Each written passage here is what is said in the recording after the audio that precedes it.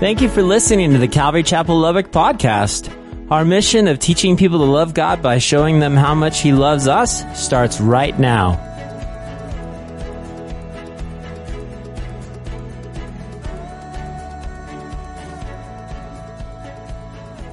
Steve Jobs, the founder of Apple Computer, once wrote, listen to this quote.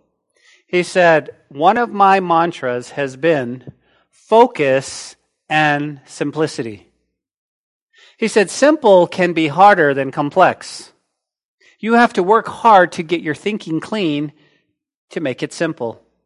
But it's worth it in the end, because once you get there, you can move mountains. End quote. Think about that. Steve Jobs just said that we should focus and simplicity. And I think when we come to our study this morning, I believe we need to take Steve's advice. You say, how so? I think we need to find the beauty in simplicity. The beauty in simplicity. You see, Paul, the apostle, he's going to dedicate all of this chapter to explain to us the difference between two really standout spiritual gifts. Understand, okay? That's kind of where we've been. He's going to talk about tongues, and he's going to talk about prophecy. Now, whenever it comes to speaking in tongues or prophecy or even the gifts of the Spirit, people sort of just, I'm not sure about them, and a lot of pastors don't dig into them, but yet Paul wants to talk about them. And what they have done, guys, is they have taken these verses and they have twisted them and just made them complex. They've made them to where people can't understand it, and then we get scared. They have made it so complex that two camps have actually arisen out of these verses. You go, what's that? Well, if you're taking note, you have camp number one. You go, what's that? It's those who are really afraid of spiritual gifts. Okay, they'll go from chapter 12 and chapter 13. They'll avoid Romans, and they'll go, no, I don't understand any of this. Especially tongues, especially prophecy. I want nothing to do with them. And these group of people have read chapters 12 to 14, and they declare, nope, not for me. No way, no how, And this sort of thing freaks them out, okay? I can tell you the story of the first time I ever heard someone speak in tongues. I was newly saved, about 17 years old. I was with my best friend, and we went with his dad to a church meeting, okay? We went up in the mountains in this little Spanish church, and they were having, Sunday night service. I just like hanging out with my friends, so we went up there. And while we were worshiping and singing and stuff, this person, I don't know who it was, got up and started speaking in tongues. And I had no clue. It scared me. I was like, what? She was speaking in a language I didn't understand at all. And number one, who was controlling this? Okay, was it her? This is weird, right? Because spiritual stuff just it freaks us out if we don't understand it. So, I don't know about this. And I remember going, boy, that lady started speaking in some sort of, and they were trying to explain to me, but I was uninformed. I hadn't understood the scripture at all. And so it really freaked me out. That was the camp. It's like, I don't know about this. But the second camp, guys, is a little bit different. When we make the scripture complex, then this camp arose, and it was those who pursue the gifts above the Word of God and above love. Okay, that would be their focus. They would fully exercise the gifts. We want the gifts. We want the tongues. We want the prophecy. Yeah, come on, church service. But what they would do is they would do it in an unbiblical manner. Okay, they wouldn't do it based upon Scripture. As a matter of fact, if you recall, this is why Paul is writing to the church in Corinth. The church in Corinth, according to chapter 1, verse 7, they had all the gifts and they were exercising them. Okay? So in your mind, I want you to go back to first century. I want you to see the church and think about as they gathered together what was happening in the church. There were gifts being used all the way around, so much so that you would actually see maybe abusing the gifts, maybe misusing the gifts. And so Paul goes, okay, in the church service, I've got to correct what's going on.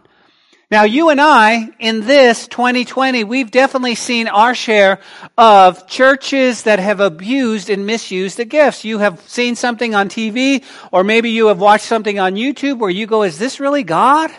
It really freaked you out. It was like, and you're just like, oh my goodness. So And so Paul wants to correct this. Okay? Paul wants to correct this because this is what's going on in the church. Now, to fully understand what's going on, I need to take you back just a moment. Okay? Because the book of Corinthians, remember, it's a whole book in its entirety, and Paul wrote to the Corinthian church to correct 5 problems. 5 problems were happening in the church. Now, we've already talked about 3 of them. The first one is there were divisions in the church, right? Chapters 1 through 4, there were divisions. There were people standing up going, I like my pastor. No, my pastor is better than your pastor. Don't go to your pastor, come to my pastor.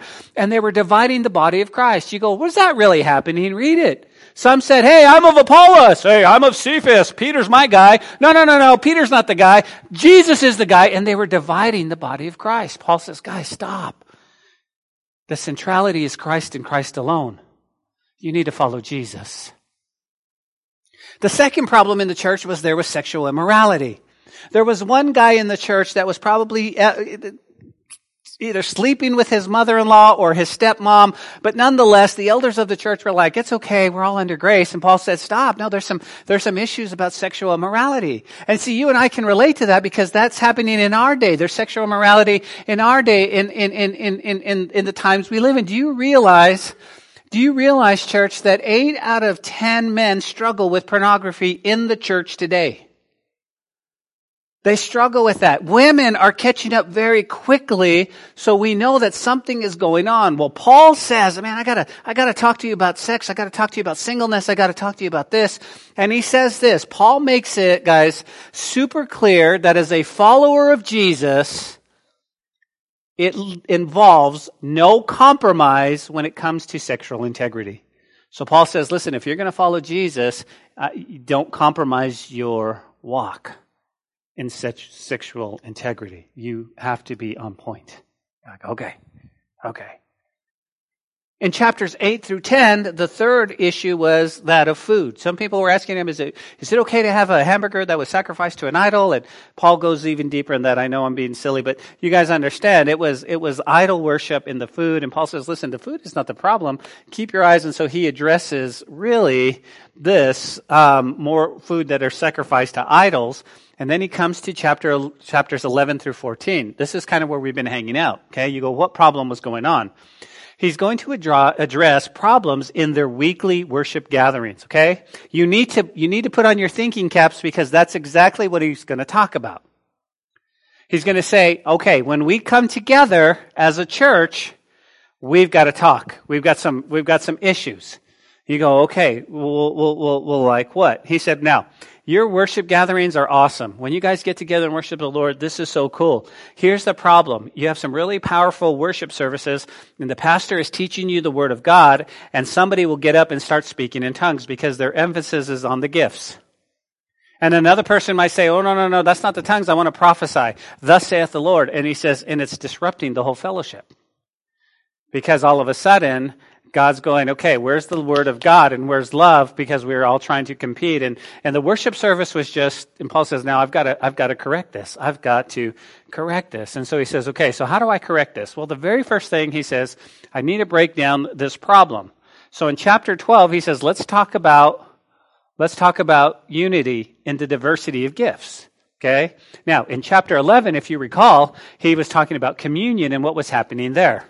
Okay, they were having communion, they were having these pot blessings, if you will, right before church services, and the rich people were coming in and eating all the good food, and the poor people were not having anything, and Paul says, no, that's not how we do it. We need to love each other, and we should all be equal. He says, by the way, as far as the church service, once you come inside the sanctuary, he says the spiritual gifts, let's talk about unity, let's talk about the purpose of the gifts, and he says, and there's a variety of gifts, guys, it's not just tongues, and it's not just prophecy. Okay? Because those were the 2 main gifts that everybody wanted. How so? Why would that be? I'll tell you why. Because when somebody gets up and speaks in tongues, we think them super spiritual. Wow. Really? Or if someone prophesies in that sense, you're just like, and so everybody wanted to say, look at me. I can speak in tongues. When I go to church, I'm going to let them know I can speak in tongues. And so Paul says, no, I need to address this. But before I address tongues and prophecy, there's got to be something sandwiched in between. You go, what's that? He says, it's chapter 13. It's the love chapter. He says, listen, if you're having all these gifts and you're prophesying, you're speaking in tongues, and you're in the variety of gifts, but you're doing it without love, he says, you're like making a bunch of noise. Nobody's listening. He says, we got to have love. We got to have love. And if that was enough, chapter 13, he says, I'm giving you the definition of love, right? Last week, he told us what? That love suffers long. It's very patient. That love, guys, it doesn't behave rudely. It's not ugly towards people.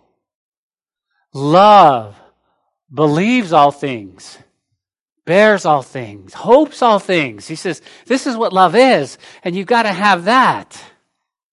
It's important to have the gifts. Can I get an amen? But you got to have love. You got to have love. And so he's talked to us, and then he comes to chapter 14. He says, okay, so you understand the love? And everybody goes, yes, I got love. Okay? He says, now, in chapter 14, we're going to deal with the gifts of prophecy and the gifts of tongues. Okay? Let's dig deep into that, is what he wants us to say. Now, the past few weeks, guys, we've been talking about spiritual gifts. Now, I need to give you the Greek word because I want you to see what it really means. In the plural, the Greek word is pneumakita, right? And what it means, pertaining to the Holy Spirit. So when he talks about spiritual gifts, you'll notice in chapter 12, verse 1, that gifts is in italics, which means it wasn't there in the original language. And so what Paul is saying, these are the works of the Holy Spirit. This is how he's going to do. And that's why he goes on to say there's diversity of gifts, there's ministries, there's all kinds of stuff. He wants the body functioning properly. And so he says, okay, here's the pneumakita, which means pertaining to the Holy Spirit. Now, I love Paul's heart because before he starts digging into the gifts, he says, now, concerning the pneumakita, the things that pertain to the Holy Spirit, he says, brethren, I don't want you to be ignorant. And he's not saying, listen, I don't want you to be dumb. You guys are a bunch of dummies. Here's what he's saying.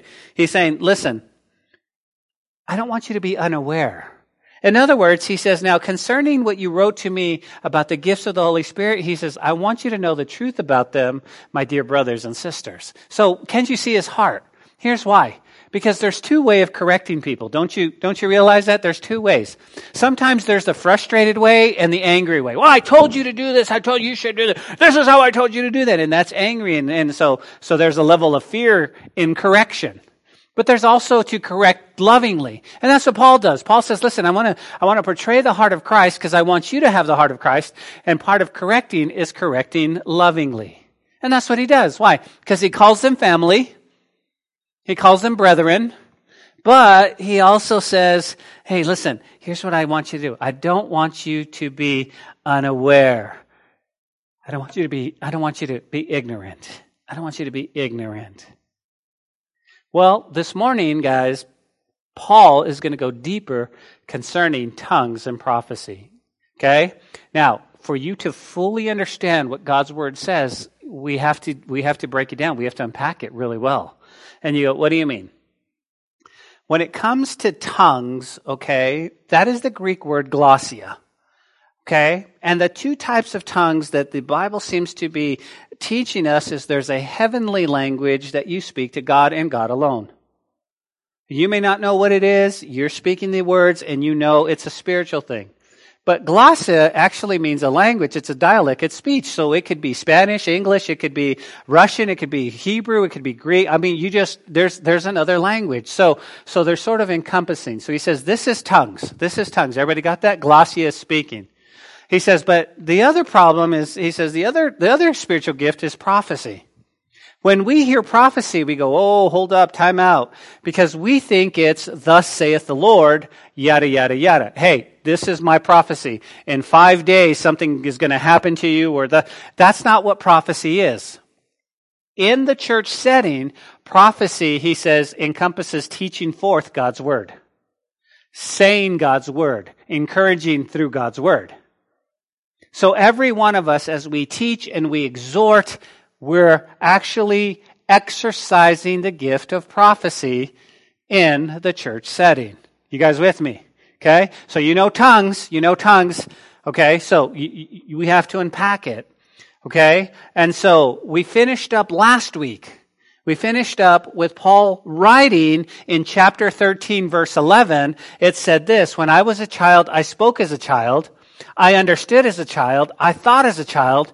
But when I became a man, he said, I put away foolish things. Now, this is key because first and foremost, Paul says, hey, when I was a kid, I acted like a kid. I thought as a kid because I was a kid. He said, but as I grew up, I put away those foolish things. And don't you think about it a little bit differently? Wouldn't it be weird for a grown man to be in the kiddie pool?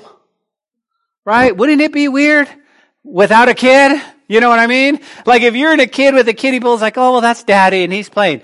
But here you are, a grown man, and you're splashing all these toddlers. Woo, I'm just like, sir, are you okay? Yes, I just never learned to swim in the big pool. But I love the kiddie pool. They'd be like, you need to get out. You need to get out. You cannot be in the 2 feet kiddie pool. These kids are afraid of you. Would it not freak us out? Come on, you actually have an image in your head of some grown man playing inside the little 2 feet kiddie pool. You're saying, get in the big pool. That's what Paul says. Paul says, listen, when I was a kid, I played in the kiddie pool. That was so cool. But now I'm an adult. I don't play in the kiddie pool anymore. I want to. And he's gonna link that up, guys, if you're taking note, with chapter 14, verse 20. Okay, he's going to link that up. Okay, don't you just love Paul? Paul just brings everything so beautifully together. He just does that. And then he says this. He says in verse 12 of chapter 13, for now we see in a mirror dimly, but then face to face. I know in part, but then I shall know just as I also am known. Look at that verse, guys. This is so cool. Why? Well, my friend John, who went to be with the Lord this last Sunday night, he went to be with the Lord. John used to invite me to coffee all the time. And he would sit and we'd have coffee and he'd, Pastor, I need to ask you a question. Let me ask you a question here. What about this and what about that? And he had tons of questions. And then when we went to the funeral on Thursday, my wife looked at me and she goes, do you think John has any more questions? I said, no, all his questions are answered right now. Because Paul says, down here we see dimly. We see through a fog like a mist. He says, but then the weather's going to clear up and you're going to see him and you'll know him face to face. And here's the question you won't ask in heaven. Why? You won't ask that in heaven. See, down here you go, why this? Why does this happen? Why does that happen? Why am I like this? What's going on? Why did my mom have to die when I was 18 months old? I don't understand that. But when he says, but eventually that's going to clear up when you get to heaven and you'll go, oh, I know. That's what Paul says. And then he says, now, he says, now, abide where? In faith, hope, and love, these three, he says, but the greatest of this is love. Guys, what's he telling us? He's saying the greatest of this is love. He says, man, you need to have what? Faith. And you need to have hope, but love is the greatest thing. And that's where he picks up. Remember, same thought process. Chapter 14, verse 1 says this. Pursue love and desire spiritual gifts, but especially that you may prophesy. Your attention, please. Remember, we just defined what tongues were. Tongues, glossia, speaking, different language.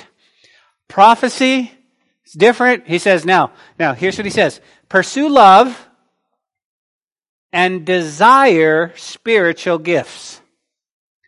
But the gift I want you to desire the most is to prophesy. What's the beauty and simplicity? The beauty and simplicity is that we don't make it complex, but we see how simple Paul is trying to teach us. Well, how so? Well, the first thing we need to do is love is key, right? It needs to be wrapped in love. Okay? Love should be that big jacket, right, that you put on in the middle of the winter. Oh, it's so warm and cozy.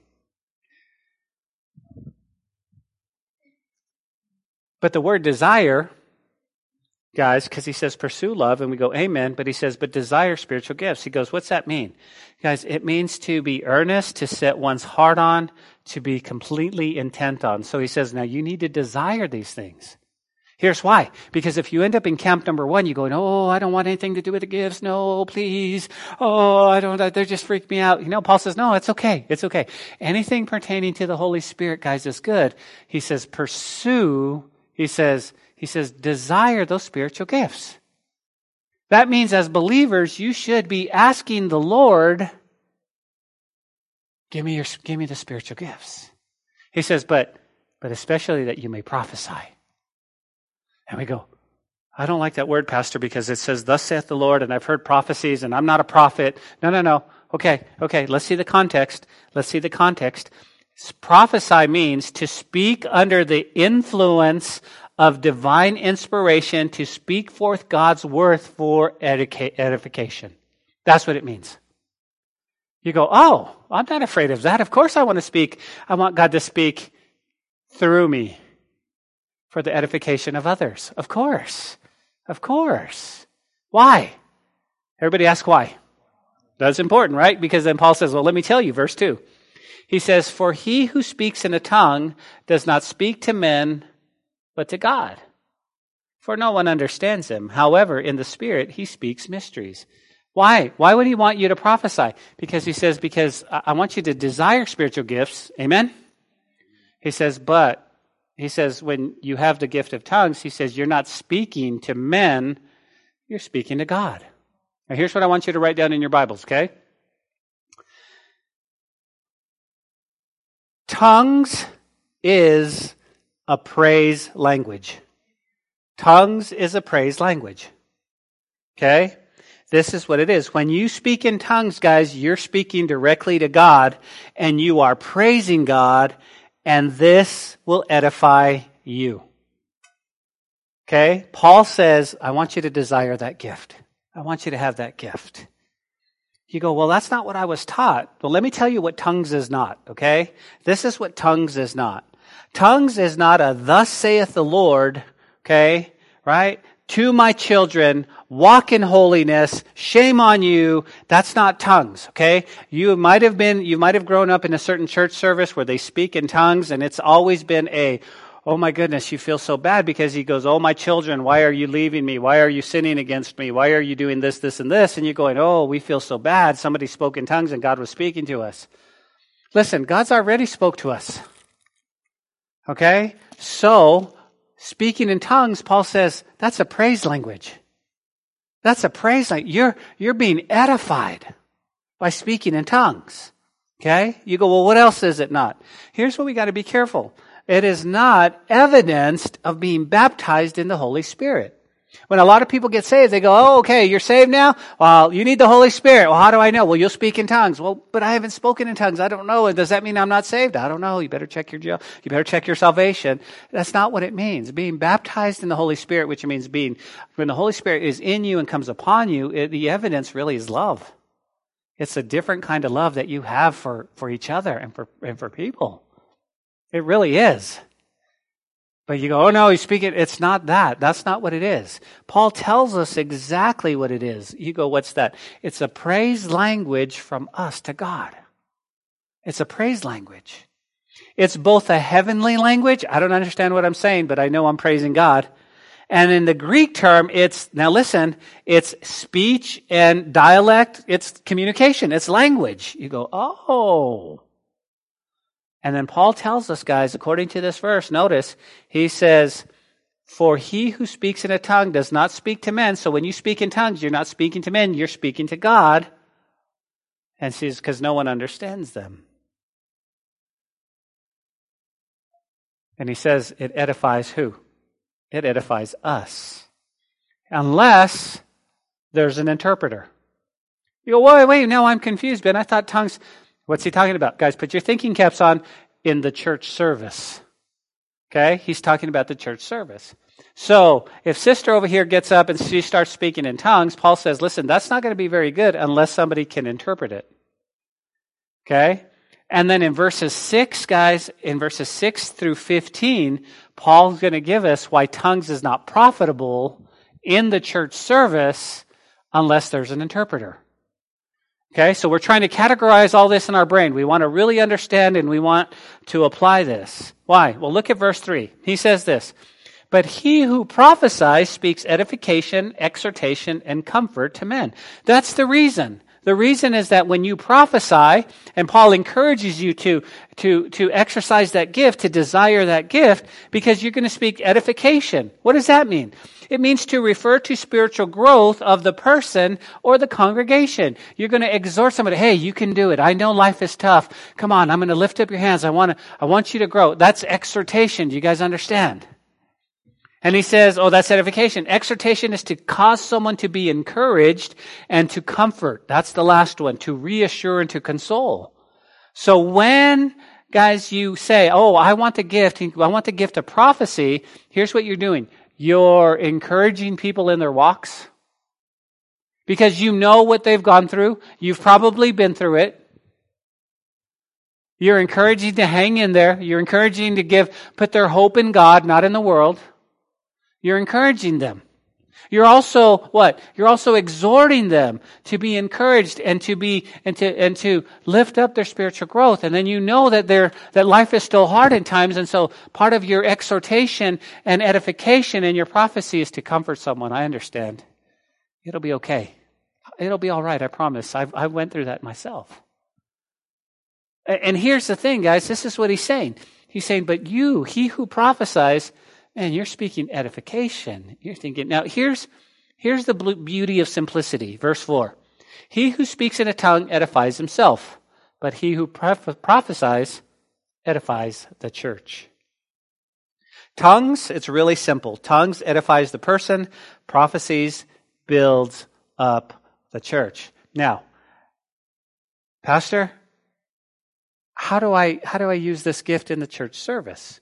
Because I don't want to interrupt the church service. Now, here's how it works. You come into church, you fellowship, and what happens is you go to somebody, you say, hey, brother, how you doing? Man, I've had a hard week, man. The gift, God divinely speaks through you. Encouragement, guys, it speaks edification, and you're able to lift each other up. That's what it's there for. See, every one of us that's a believer has been given a gift from God. And we love to exercise that gift. But the gift of prophecy, he's going, man, in the church service, you need to exercise that. Well, no, that's just the pastor's job to exercise the gift of... No, Paul's saying we do this. Why? Because we're all called to build up the body of Christ. And so Paul says, okay, here's what I want you to learn. He who speaks in a tongue, he's going to edify himself. You go, amen. But he who prophesies edifies the church. Now, Paul says, I wish you all spoke with tongues. I wish you did. Desire that. He says, but even more, that you prophesied. For he who prophesies is greater than he who speaks in tongues. Unless, indeed, he interprets that the church may receive edification. Okay? So Paul reminds the church, if you do speak in tongues, make sure there's an interpreter so that we can receive edification. Do you guys remember what edification was? It refers to spiritual growth of a person and the congregation. So he says, man, if you're going to interpret that, make sure that we can receive edification. Now, Paul, anticipating our thoughts, goes, okay, wait a minute. We're talking about church service, so what should we do? He says, now, let me do this. In the church setting, okay, in the worship service, he says, let me just say this. Tongues are not profitable to the church unless there's an interpreter. Okay? So that's what he's going to do. Verses 6 through 15, he's going to say, let me just show you what it is. Look at verse 6. He says, but now, brethren, if I come to you speaking with tongues, what shall it profit you? Unless I speak to you by revelation, by knowledge, by prophesying, or by teaching. You go, what is Paul saying?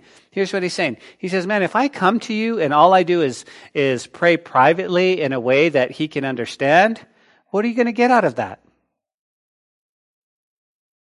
If I don't address you plainly with some insight or some truth or a proclamation or a teaching, what does that profit you? And then he looks at you and he smiles and he says, how is that going to help you in life?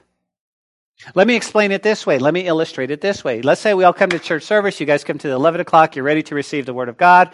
We go through the worship. Your heart opens up. You lifted up your hands. You're worshiping God. And then I get up here and I go, okay, here's what we're going to do. Amen. Everybody here? Yep. And then I go into a private prayer speaking in tongues and you're sitting there for 45 minutes going, what is he saying? And you have your Bibles open going, and I'm over here, and you're just going, okay, that's what Paul is saying. He says, listen, unless I come to you exercising the gift of prophecy through the pulpit, through the Word of God, he says it doesn't edify you at all. It doesn't edify. Wouldn't it be better if I came, opened up the Scripture, and explained it to you so you walked away going, oh, I love my Jesus even more? Wouldn't it be better when you come and I explain the Word of God, go, oh, I didn't know that. See, I used to be afraid of tongues, but now I'm not, because I know it's a work of God's Holy Spirit. And I'll be subject to God's Holy Spirit, not to what I've been taught in the past. Oh, okay. And so what does he do? He's going to illustrate the teaching. Don't you love Paul? Here's what Paul does. He'll give you the principle, and he says, now let me illustrate it so you really get it. And this is what he does in verse 7 and 8. He says, Hey guys, even things without life, whether flute or harp, when they make a sound, unless they make a distinction in the sounds, how will it be known what is piped or played? For if the trumpet makes an uncertain sound, who will prepare for battle? Isn't that true? He says, these are things that are just, these are things that are without life. And if you don't know how to play a certain note or the key, he says, then they're just making noise.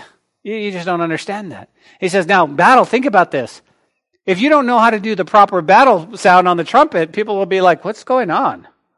Well, the enemy's attacking. Yeah, but he's going, doot, doot. He doesn't know how to see. That's what he's going. He's going, who would prepare for battle? Doesn't it make sense to us? You go, what's that? The guitar has to be played in the right note, in the right key, or it doesn't make any music. That's what Paul is saying. And then so he's taking it one step further. So likewise, you, unless you utter by a tongue words easy to understand, how will it be known what is spoken? For you will be speaking into the air. There are, it may be, so many kinds of tongues in the world that none of them is without significance. Therefore, if I do not know the meaning of the language, I shall be a foreigner to him who speaks. And he who speaks will be a foreigner to me. Do you guys catch that? That's what he's saying. He's saying, listen, if I come in and I speak a language and I'm just talking a language, and he says, we're really become foreigners. We're not communicating. Okay? And the funniest story that ever happened to me sort of happened like this, right? There was one time, Nathalie, myself, and Talia, we went out to eat, and we went out to eat at this very popular Mexican restaurant, okay? And I went into the Mexican restaurant, and I know Spanish, but I don't know Spanish fluently. I mean, I can understand a few words, and I can get by, but I don't know I don't know the Spanish of the Mexican dialect. There's some few words that are different, and so it trips me up. Okay, you guys with me? So I went into the Mexican restaurant. We went in, and I saw a friend of mine, and I said, "Hola, ¿cómo estás?"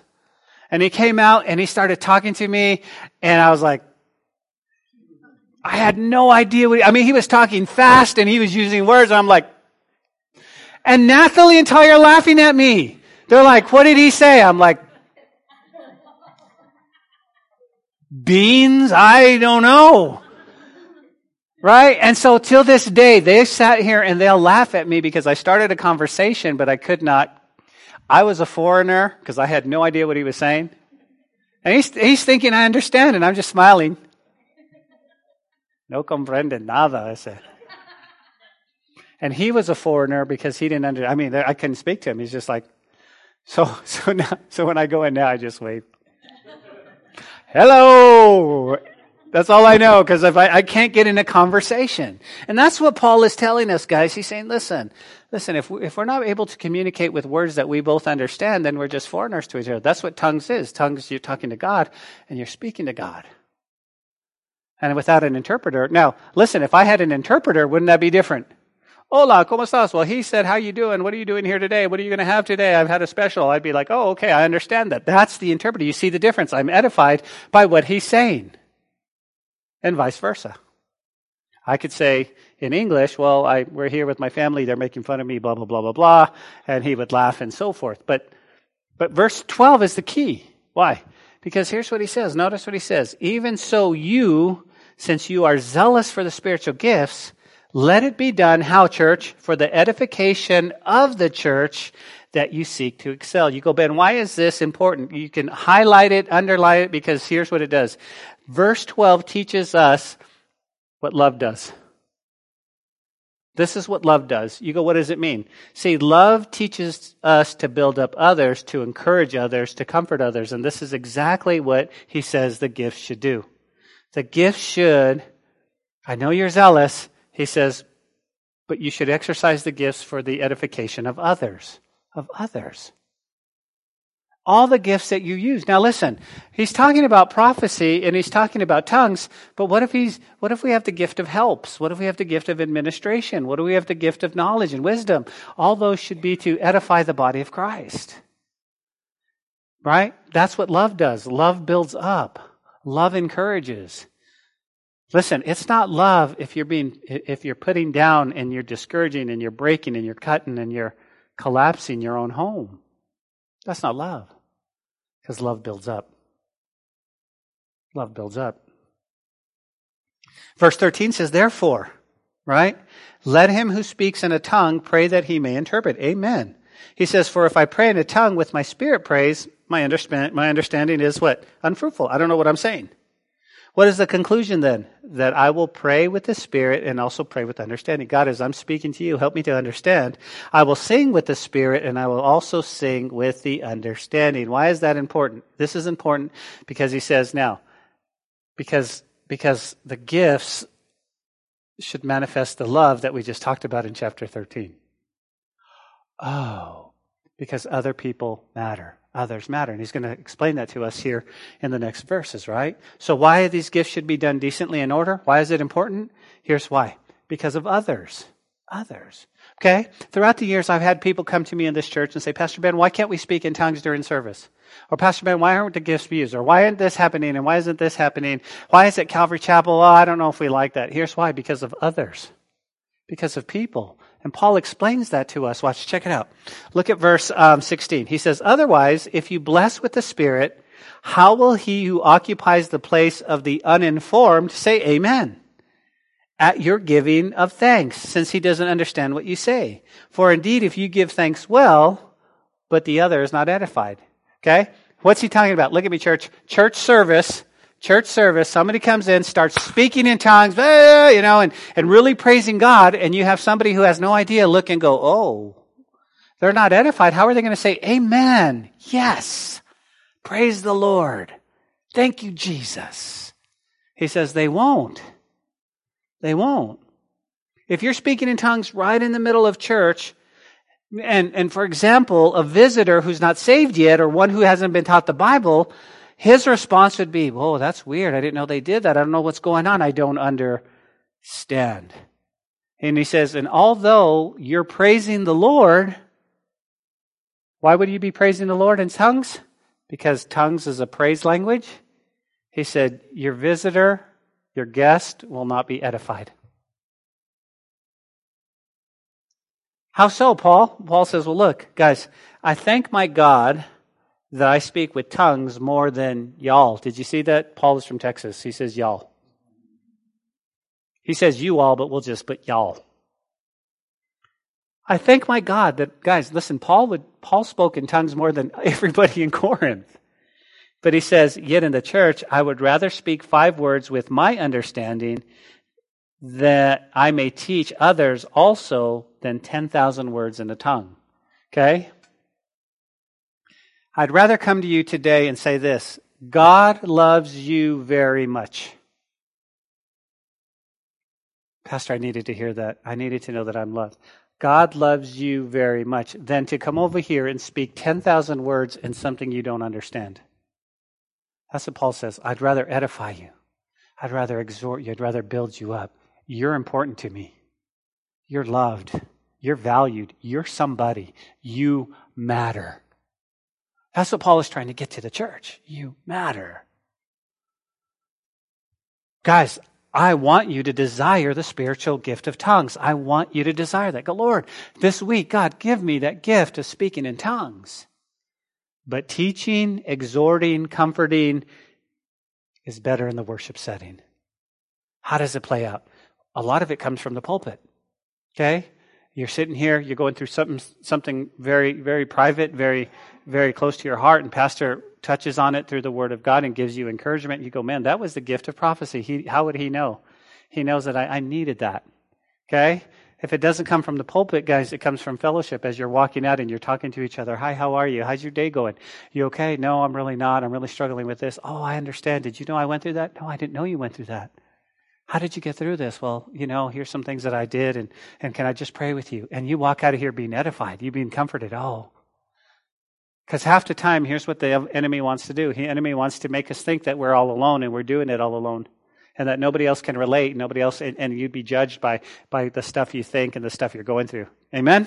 Isn't that what he does? You're all alone. Nobody cares. Trust me, you're the only one with this problem. No. We all have the problem. And see, as a matter of fact, Psalm says as you go through that you and I are digging pools of refreshment for those who come behind us. And so the stuff you're going through now, you're digging a pool. And so that when somebody else comes and goes, man, somebody's been here before. Oh, this water's good. I needed this. That's what we're doing spiritually. So everything in your life, guys, has a purpose. Everything God is going to use for a purpose, but he's not necessarily use it for us mainly, but for others. So next time you go through a really hard thing, you go, oh, I wonder who this is for, because I'm going to dig a pool right here because I know somebody's going to go through this. Lord, help me to keep going, but I'm digging a pool. I'm digging a pool. Verse 20, what does Paul say? Brethren, do not be children in understanding. However, in malice be babes, but in understanding be mature. Right? What's he saying? Remember he said, as a child I spoke as a child, but now he comes back and he's tying these two in. He's going, hey family, he says, don't be like little children when it comes, don't be going, what? I don't understand. He says, now when it comes to malice and it comes to evil, yeah, be babes. Don't, you know what? You don't have to worry about that stuff. Don't try to understand all the evil in the world. He says, but in understanding of the Word of God, he says, be mature. Be mature. Yesterday at the men's fellowship, we had a great time. But in Proverbs chapter 2, Solomon, he challenged us to be men that really go hard after it, that really strive to be better, to work hard to have a godly life. And so he's saying, listen, this is what we need to do. For us to be men, we got to do it with understanding. We got to be mature about it. We got to mature about it. Well, all of a sudden, as Paul's teaching, okay, so I want to make this clear. Tongues, right? We know what tongues is, right? Tongues is speaking to God, right? It's us speaking to God, praises of God. Amen? And sometimes it's a language in a setting to where somebody else understands it. It could be a Spanish language. It could be a Chinese language, literally. It could be Russian. It could be Greek. It could be Hebrew. It could be Italian. It's just a different language. Everybody understand that? Okay? Prophecy, we know, is divinely telling forth God's word, comforting, exhorting, and edifying. But now he changes it. He says, okay, well, because we're going, okay, so we understand what it is. But now notice what Paul says. Paul says, therefore, okay, so whenever we see a therefore, we need to know what it's there for. And so he says, therefore, tongues are a sign, okay, not to those who believe, but to unbelievers. What? Paul, you're tripping. He goes, no, but prophesying is not for unbelievers, but for those who believe. Okay, so what's going on? Well, let me explain. Paul teaches us that tongues are intended, okay, to function as a sign of God's activity. When tongues is rightly practiced, tongues has the power to draw people to God. You go, what do you mean? Well, if you were circling, if you're a note taker, if you circle the word sign, Paul says, therefore, because of verse 21, tongues is a sign not to the church, but to unbelieving Jews. The only time that tongues is accepted in a church setting, you guys got to help me here, is if there is an interpreter. That's the only, you understand that, right? Because now he just said that tongues is a sign, not for the believers, but for the unbelievers. You go, well, how does this play out? Let me tell you. Remember, the Greek word is glossia, okay? It means language, okay? Speech, dialect. And let me just show you this, okay? Acts chapter 2, okay? Here is where Paul says this is the evidence of unbelieving Jews at Pentecost. Acts chapter 2, it says this. When the day of Pentecost had fully come, and we were all with one accord in one place, and suddenly there came a sound from heaven as of a rushing mighty wind, and it filled the whole house where they were sitting. And there appeared to them divided tongues as of fire, and one sat upon each one of them. And they were filled with the Holy Spirit and began to speak in other tongues as the Spirit gave them utterances. Think about this. Here we are in church. We hear this mighty rush in the Holy Spirit, right? We've been praying, and now we're speaking in other dialects, in other tongues, as the Spirit gave it utterance. You go, well, how does it draw unbelievers in? It says, now, in verse 5, there were dwelling in Jerusalem Jews, devout men from every nation under heaven. There are all kinds of people there. And he goes, oh. And when this sound occurred, the multitude came together. They were confused. Why were they confused? Because everyone heard them speak in his own language. Right? And they were amazed and they marveled, saying to one another, look, are these not all who speak Galileans? You all are the same, and yet you're speaking in my language. How did that happen?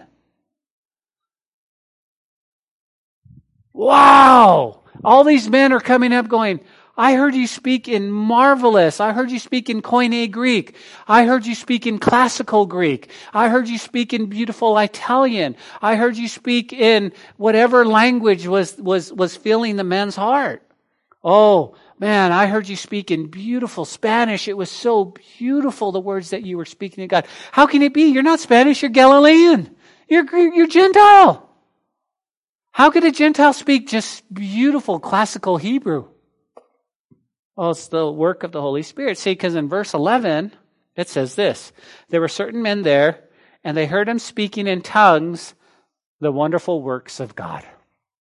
What were they speaking? It's a praise language.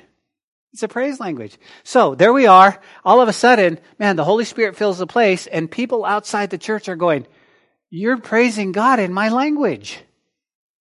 Okay, so what does that do? Well, Paul just said, listen, tongues was a sign to draw unbelievers into the church. Wow, I heard you. Oh, how could that be? How could that be? That's amazing. That's amazing. In beautiful Spanish, you were praising the Lord, and I know you don't know how to speak Spanish. See, I used to think, man, I want to go to Mexico as a missionary, or I want to go to Spain. I want to speak beautiful Spanish so that I can communicate with the people. But see, the Word of God said, here's the communication. You would just be simply telling them the wonderful works of God through Spanish. And people will go, well, your last name is Martinez. You speak Spanish. No, I want to speak the beautiful Spanish that you know. I was like, no, I don't understand that.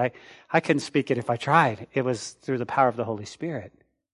Yeah, but you were praising God. You were worshiping Lord, and you were saying things about God that was so incredible, so mind-blowing.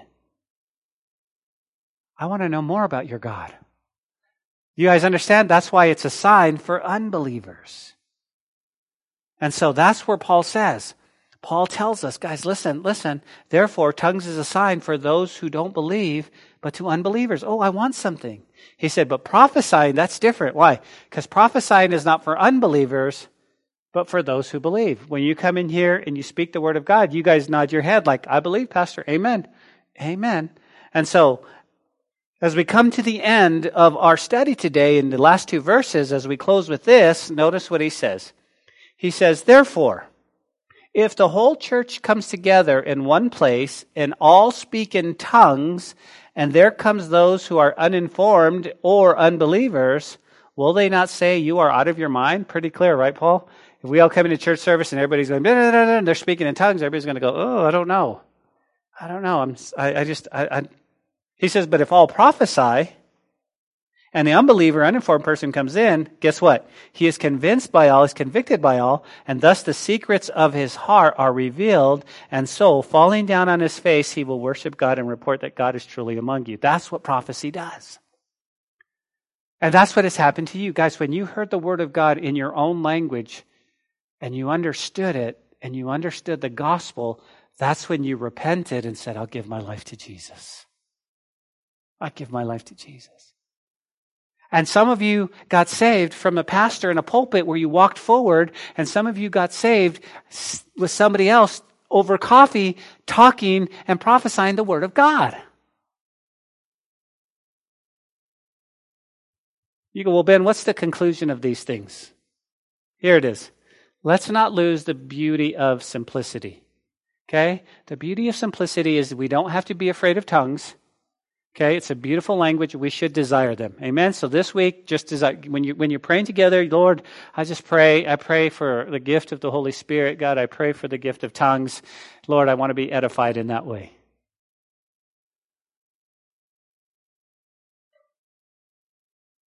But Lord, more importantly, I want the gift of prophecy. I want to be able to encourage my brothers. I want to uplift them, and I want to hug them, and I want to tell them how much God loves them, and I want to encourage them in their week. But also, in a more broader point, guys, don't lose the beauty of simplicity when it comes to the gospel. You see, here's the gospel. You ready? Jesus Christ, God's only Son, both man and God, left heaven, came to earth, died on the cross to reconcile us back to Him. We don't have to twist it. We don't have to get all weird. I've got a lot of work. Listen. I had a beautiful cousin of mine tell me, I feel like I'm offending God all the time. And I said, well, you're missing the gospel, because the gospel says He doesn't look for offense in you. He sees His Son, Jesus. I feel like I'm missing the mark. I know. That's why Jesus died. I feel like I keep sinning. I know. Isn't that wonderful? Why? Because it means Jesus died. He knew exactly what we were going to go through. Don't complex the gospel message. It's simple. It's really simple. What is the gospel, right? Jesus Christ died for you. What does He want us to do? He says, just abide in me. Here's the focus. You ready? The focus should be for us this week and always to fall in love and love Jesus with all of our heart, soul, mind, and strength. That's all. That's what we got to do. You go, what about all the other stuff? That'll come naturally as you love God. That'll come naturally as you love God. Just focus on loving God. How do you love somebody? Spend time with them. Talk to them. Right? Walk with them. Feel their heartbeat. And fall in love with God. That's where we're at today. The beauty of simplicity. Amen? Father, we thank You for Your word this morning and the truth in Your word. We love You so much. God, thank You. Thank You that we can learn so much from You. So God, we love You today. It's in Your name we pray. Amen. Hey, this is Pastor Josh. I hope this message has encouraged you in your walk with Jesus. If it has, we would love to hear your story of how it has impacted you, or especially if you responded to the invitation to receive Jesus into your heart as your Lord and Savior. To get in touch or to receive more information, please contact us by phone at 806-799-2227 or send an email to calvarylubbock@hotmail.com. Again, that phone number is 806-799-2227. Also, if you want to partner with us financially to take the gospel to West Texas and the world, please click on the donate button on calvarychapellubbock.org. Thanks for listening to the podcast. May God richly bless you.